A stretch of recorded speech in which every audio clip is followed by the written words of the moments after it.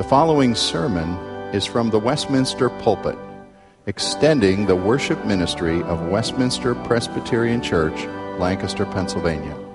We are a local congregation of the Presbyterian Church in America. Please contact us for permission before reproducing this message in any format.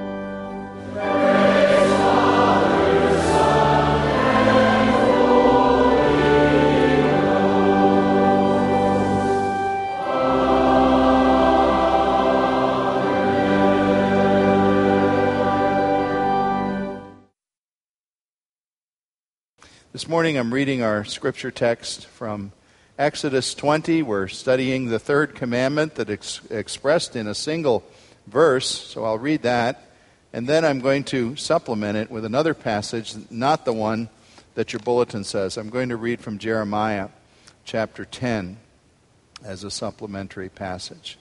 First of all, Exodus 20, the commandment, verse 7.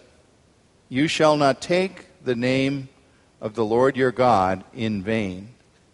For the Lord will not hold him guiltless who takes his name in vain.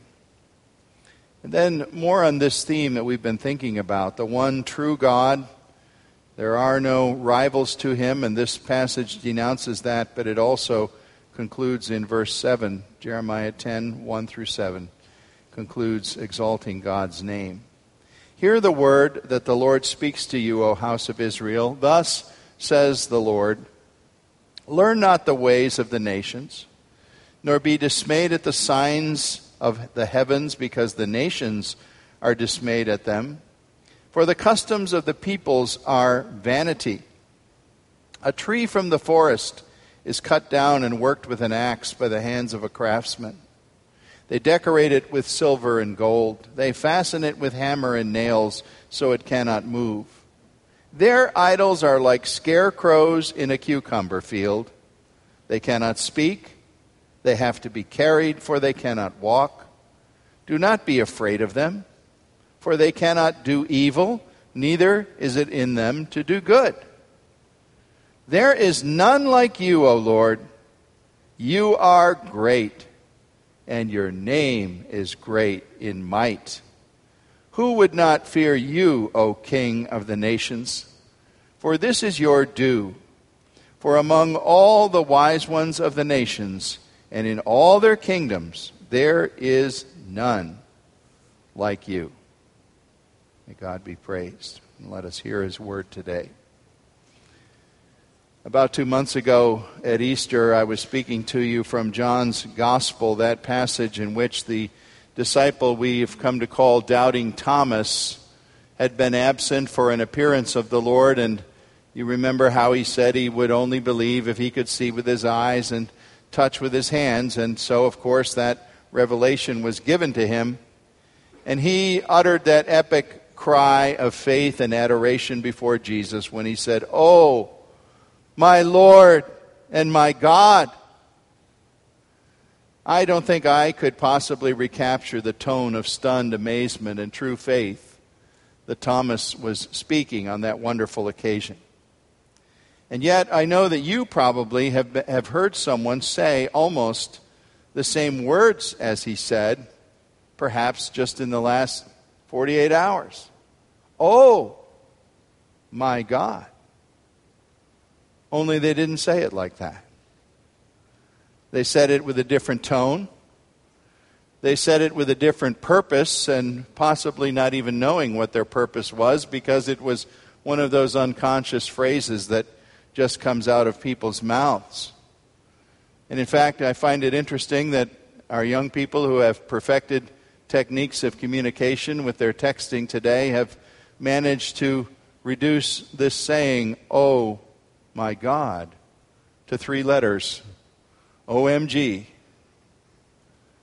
May I suggest to you, young people, in your abbreviated communication, that you think about what you're saying?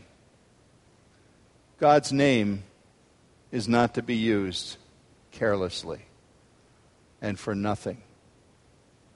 Language betrays the state of the inner soul of the person. And your heart is being exposed every day as you choose words to speak. Nowhere is this more true than how we come to speak about the persons of the Godhead. Here we are with this third commandment, which declares this: you shall not take the name of the Lord your God in vain. The NIV says you shall not misuse the name of the Lord your God. For the Lord will not hold him guiltless who does this. Now we could state this negatively and say this law forbids all careless, thoughtless, or even deliberate misuse of God's name, casting angry aspersions in his direction or calling down curses from him or curses on him. But positively speaking, the commandment also urges believers to reverence and honor the divine name, recognizing that how we speak of a person tells a lot about how we regard that person. You know, isn't it interesting? I mean, if you say to a friend, "Oh, hi, good to see you. Hey, you know, your name came up the other day in a conversation. Aren't you altogether interested in what's going to be said?" You say, "Oh, well, what was that?" "Well, who are you talking to? What did they say about me?" We're interested in how people talk about us and how they talk to us. And God is likewise interested. And I want to say to you that there's much more to this third commandment than just your mother's warning years ago to watch your language. Yes, it involves the indictment of profanity and blasphemy, but that isn't really all there is to it. You might almost think of it as if it was like the signs that are posted if you come to an electrical power station or a generating place where, you know, there's danger because there's electricity, and there'd be signs posted, "Danger, high voltage, don't touch."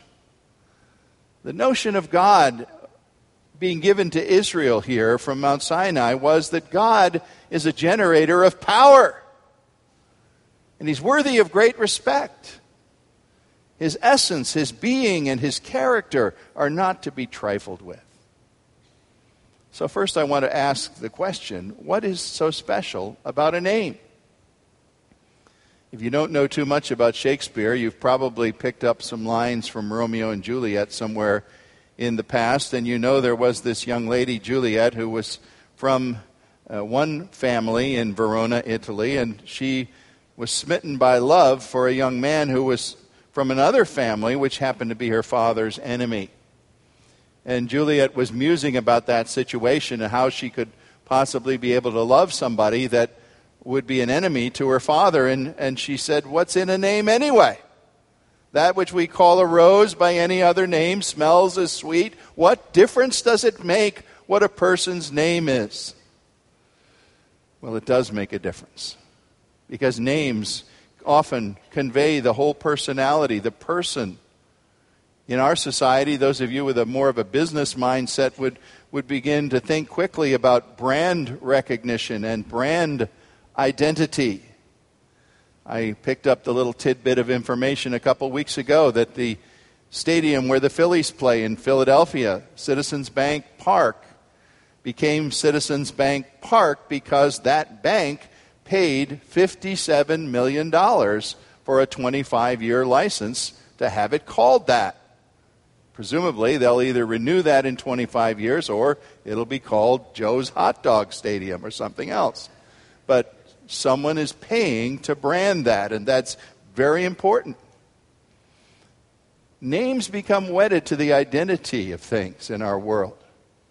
Suppose your name was Fred McDonald, and you decided you wanted to go into business, and you felt that a hamburger restaurant would be a good idea. And maybe your favorite colors are red and gold, and you wanted them for your restaurant theme. Well, as long as you would proceed and call your restaurant Fred's Burgers, I assume you'd be just fine. But you dare not go ahead and call your restaurant McDonald's. That's your name. You say, "Why can't I use my own name?" You cannot use your name because a very large and powerful corporation is going to shut you down and take away your right to use that name because it belongs to them, the largest restaurant chain in our country, as you well know. Now, there's a broad principle. That may seem far askew from the commandment of God, but I think there's a principle there that applies. If I'm stating it too crassly, I'm not trying to be offensive, but you could say that God, the Father, Son, and Holy Spirit, the triune God, holds an exclusive trademark on his being, his power, his exaltation, his superiority to all others, and that trademark, in effect, must be respected. You remember at the burning bush in Exodus 3, we read that strange passage when Moses wanted to know the Lord's identity, when he was being called by God to go down and speak to Pharaoh. He said, "Who's sending me?" And the Lord said that strange answer, "I am who I am is sending you." Seems like a very strange reply. But I think God was saying, look, you don't name me, I name myself. Moses, you came into the world and somebody told you what your name was going to be. You didn't have a choice. While you were in utero, your mom didn't tap on her stomach and say, "What do you think of the name Moses? Is that okay?" Tap 3 times if you like it. It doesn't work that way. We get names from our parents and we live with that name for better or worse. God is saying, nobody names me, I name myself. I reveal who I am. And that is my prerogative. I am self-existing, self-sufficient, entirely sovereign. I'm like no one else. Now, we know there are actually many names for God. We could have a whole long sermon series and just go into different names that are given to God. The name Jehovah has different aspects. Jehovah Jireh and others. There are names like the Most High, the Almighty, the Redeemer, the Shepherd, the Father. In the biblical time, he was called, of course, Lord, all capitals, Lord. The supreme reigning one, Jehovah. The biblical pronunciation in the time of Israel was Yahweh. And they would not go around saying Yahweh this and Yahweh that. They dared not even pronounce the name except for the high priest saying it on the Day of Atonement. And so I read earlier how Jeremiah 10 expresses that praise in which Jeremiah said, "No one is like you, O Lord, O Lord, capital Lord, you are very great and your name is mighty in power. Who should not revere you, O King of nations?" This reverence is your due, Jeremiah said. And so we speak of lifting up the name of God or calling upon his name. We're talking about approaching him in sincerity and respect and faith. Romans 10:13 says, everyone who calls upon the name of the Lord will be saved. Everyone who calls upon God on the basis of who he is and who he reveals himself to be, particularly in Christ, will be saved. You are actually claiming the rights of God's name franchise when you call upon his name. Taking up his name or calling on his name indicates taking God seriously for who he is. But abusing his name, carelessly speaking his name, cursing his name, is the exact opposite of disrespect for God of the first order. I'm going to suggest to you 5 different nuanced aspects of how we might possibly violate this third commandment. There's more to it than you might think. And these are linked and they're similar, they're overlapping. And there's a word or two that describes each of the 5 possibilities, and then I'll try to explain them to you.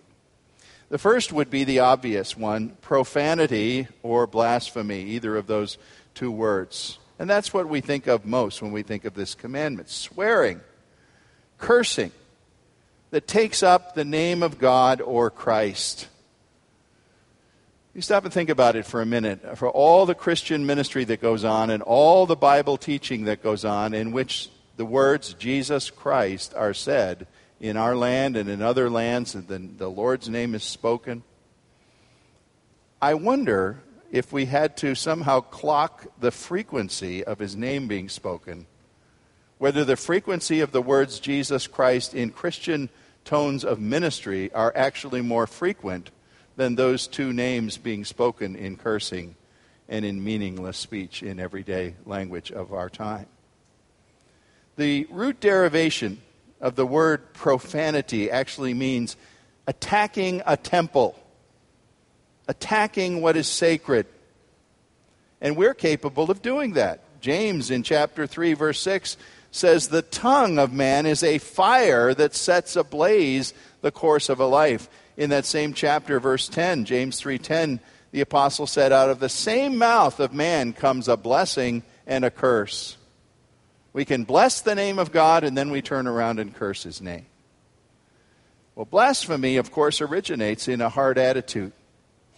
And it's a hard attitude of anger or rage. Don't try to tell me that those who constantly curse God's name don't have some kind of deep-seated anger towards him.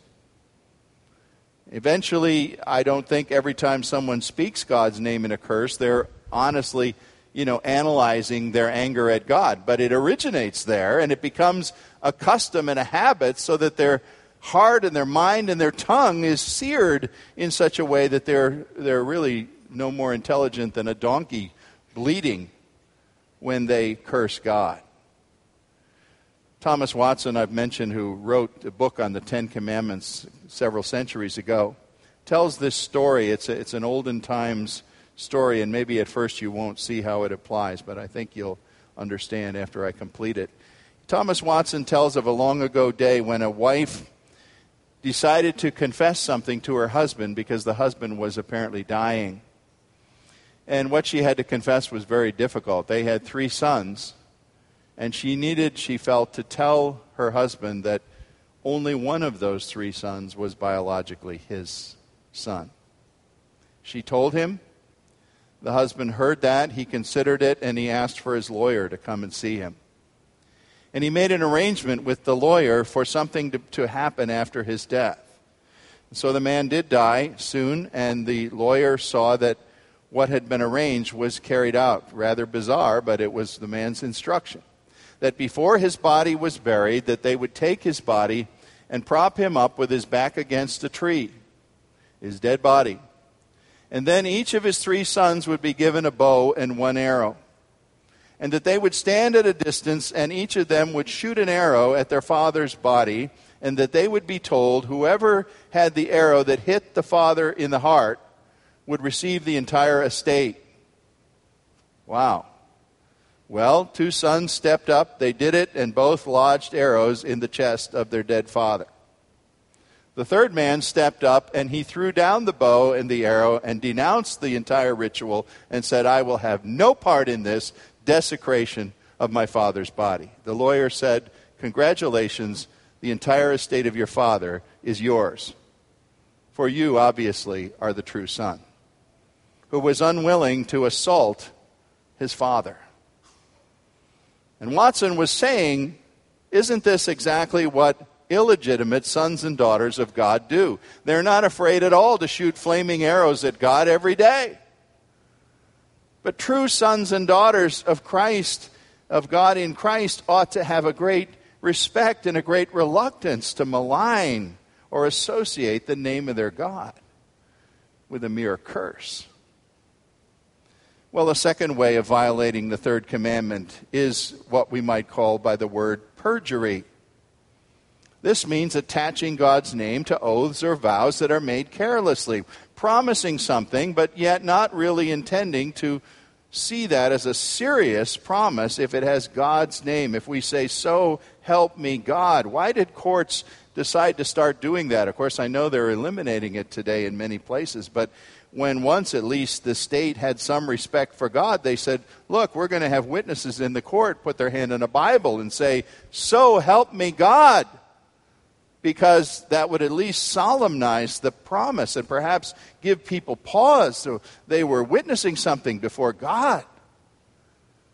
Well, whether we're talking about marriage vows or church membership vows or promises to people we love or promises of integrity to an employer, Jesus once said, look, you shouldn't be turning around saying, "So help me God this, so help me God that." He said that should be used only very carefully and very seldom. He said it's better to let your yes be yes and your no be no. But certainly if you make a promise in God's name, Give that deep thought, because the court of heaven is your witness to your potential integrity. Thirdly, I would call another way to violate the command hypocrisy. And that is simply professing to believe things about God or from God which are not reflected in how you live. You say, oh, I believe this, I will do this, the Bible tells me this, but then your life is quite opposite. Isaiah 29:13 has that prophet speaking for God to say, this people draw near to me and honor me with their lips, but their heart is far from me. This one is rather obvious. It's much like perjury, breaking an oath, but it may not necessarily involve an oath. It involves what we believe, but don't live. And then there's a fourth way to violate the commandment that I would call infamy. We read in the papers that the son or daughter of some famous parent, some Hollywood star or somebody, is indicted for a drug arrest or a drunken driving arrest. And of course, that famous parent then is brought into a certain disgrace by association of what his child has done. Well, that infamy can extend to us. We bring disgrace upon the name of God with whom we are associated. We are God's adopted children in Jesus Christ. If we have been baptized in the name of the Father, Son, and Holy Spirit, if we have called upon Christ as Savior and elder brother in the faith, we bear that name, Christian. Now, it's men who made that name up to call someone a Christian. But we are those associated with the fame and the reputation of God. Will we bring infamy on him as the world watches how we behave? A fifth way would be a way specifically spoken of in the Bible, and that is what I would call by two words, false prophecy. In this, we lay claim to things that we would seem to say or imply God has said when maybe God has not said these things. And the Bible is constantly warning about prophets who speak lies in the Lord's name. Well, maybe you say, I don't pretend to be a prophet, so how does this apply to me? Well, if you're a person who is going to, in your political views, announce to the world, John Q. Smith absolutely is God's ordained candidate to be the next president of the United States, as if Scripture declared such a thing, be careful. Scripture doesn't declare that. If you're one who does the rather foolish and abusive thing that I have heard of Christians doing, coming to another Christian who might be suffering, might have a disease or something unfortunate happen, and they say, look, I know why. God has told me why you're suffering this disease and this pain right now. It's because you left your wife. God told me that. Well, since God didn't tell you that, don't claim that he did. Don't claim to exceed the authority of what God has said, as if somehow you had his private voice. These are all ways in which we can violate this commandment. In conclusion this morning, I'd ask you to think about the idea that we serve the King of all kings and the Lord of all lords. Jesus has been given that great name, hasn't he? The New Testament says he's the greatest of all.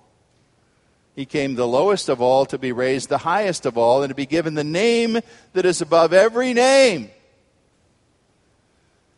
Now, if you worked in the household of Queen Elizabeth, if you served tables or cleaned floors or something in Buckingham Palace, you would certainly be instructed that if the Queen happened to walk by while you were doing the floor or serving at the table or whatever it is you do, you would know how to address her, Your Majesty. You would do the little curtsy or bow or whatever, because here's the monarch. You need to be respectful. I think they must also be instructed. It's important not only how you speak to the monarch, but how you speak about the monarch to one another. You don't call her, hey, Queenie, You're respectful. And if you weren't, I don't think you'd have the job very long. Martin Luther reflected about this, the way people are so careful about giving right titles to honorary people on earth. He said this, I quote him, I was stupefied to think that my small tongue would ever presume to speak of God at all, let alone speak to him. Luther said, men stammer in order to get the honorific titles of other men spoken correctly. But how shall we deign to address the highest majesty of all majesties? If I would whisper his name, it seems that my poor sinful tongue must surely profane him. Luther was saying, I need to stop and think, even though God invites me to call on his name, invites me to trust in him and pray to him. Who am I speaking to, and who am I speaking about? Acts 4:12 tells us there's no other name given under heaven by which to be saved except the name of Jesus Christ. And it says further in John 1:12 that all of us who believe in that name of Christ, we are given the right to be children of God. We're invited to speak to him. We're his. We're freely invited into his intimacy. But still, how do we use that? Are we flippant with God? Let me suggest, even in little ways, and maybe some of you are going to think I'm stepping on some leader's toes. I'm not. I'm at all kinds of meetings in our church that open and close with prayer, and that is right and that is good. That's what we should do. But I want to make you think for a minute. As you pray, even in what we might call routine ways, we're gathered for a meeting of this or that committee, and someone says, well, let's begin with prayer. Well, that's good. But you know what I respect and what I like to see? Now, I can just see all the next meetings I'll be in will be characterized by this, but I like to see the chairman of the committee pause for a moment and just be quiet and think about how he's going to address the Most High. Not just with a lot of cliches, oh God, here we are for this meeting, bless us as we talk, blah, blah, blah, amen. That may be sincere. But do we just stop before we pray anytime and say, who am I addressing here? I have the wonderful privilege to address God Most High. He promises to hear me. He who created the heavens and the earth, the God and Father of my Lord Jesus Christ. I stand in awe that I could speak and he would hear. This is the God, after all, who said to the unbeliever, look, every word you have said is going to be brought out as evidence against you in the final judgment. I've had Christians really worry about that one. Listen, your sins are absolved in Jesus Christ. The person who has to worry about every word spoken being against him is the one not covered in the blood of Christ. That would be true for you if it weren't for Jesus. Jesus even says there are going to be those who have spoken honorifically of me in various ways in the final day, and they're going to come and say, Lord, Lord, I'm yours. And he's going to say, really? I never knew you. Your words were all in vain. Jesus, who is given the name above every name, is going to see every knee finally bow and every tongue reverently confess him. Might we be those who today would joyfully, with a tone of wonder and adoration, speak that great name, believing that even our weak prayers, that our sinful tongues are heard and seen by him. Let Psalm 8:1 be our concluding word. O Lord, our Lord, how majestic is your name in all the earth. You have set your glory above the heavens, but out of the mouths of babies and infants, might I add, like us, you've established praise unto yourself. Our Father and our God, you truly are great. You should be dwelling in such unapproachable splendor that we could not help but sin to even pronounce any of your names. But you gave us the name by which to know you and recognize you, the name of Jesus. And so we thank you that you let us be familiar in that way. But in being familiar, may we never be flippant. Spare us from including you in the curses and the swearings of our tongue, in the false vows that we would take and then break. Lord, truly your name is excellent in all the earth. Amen.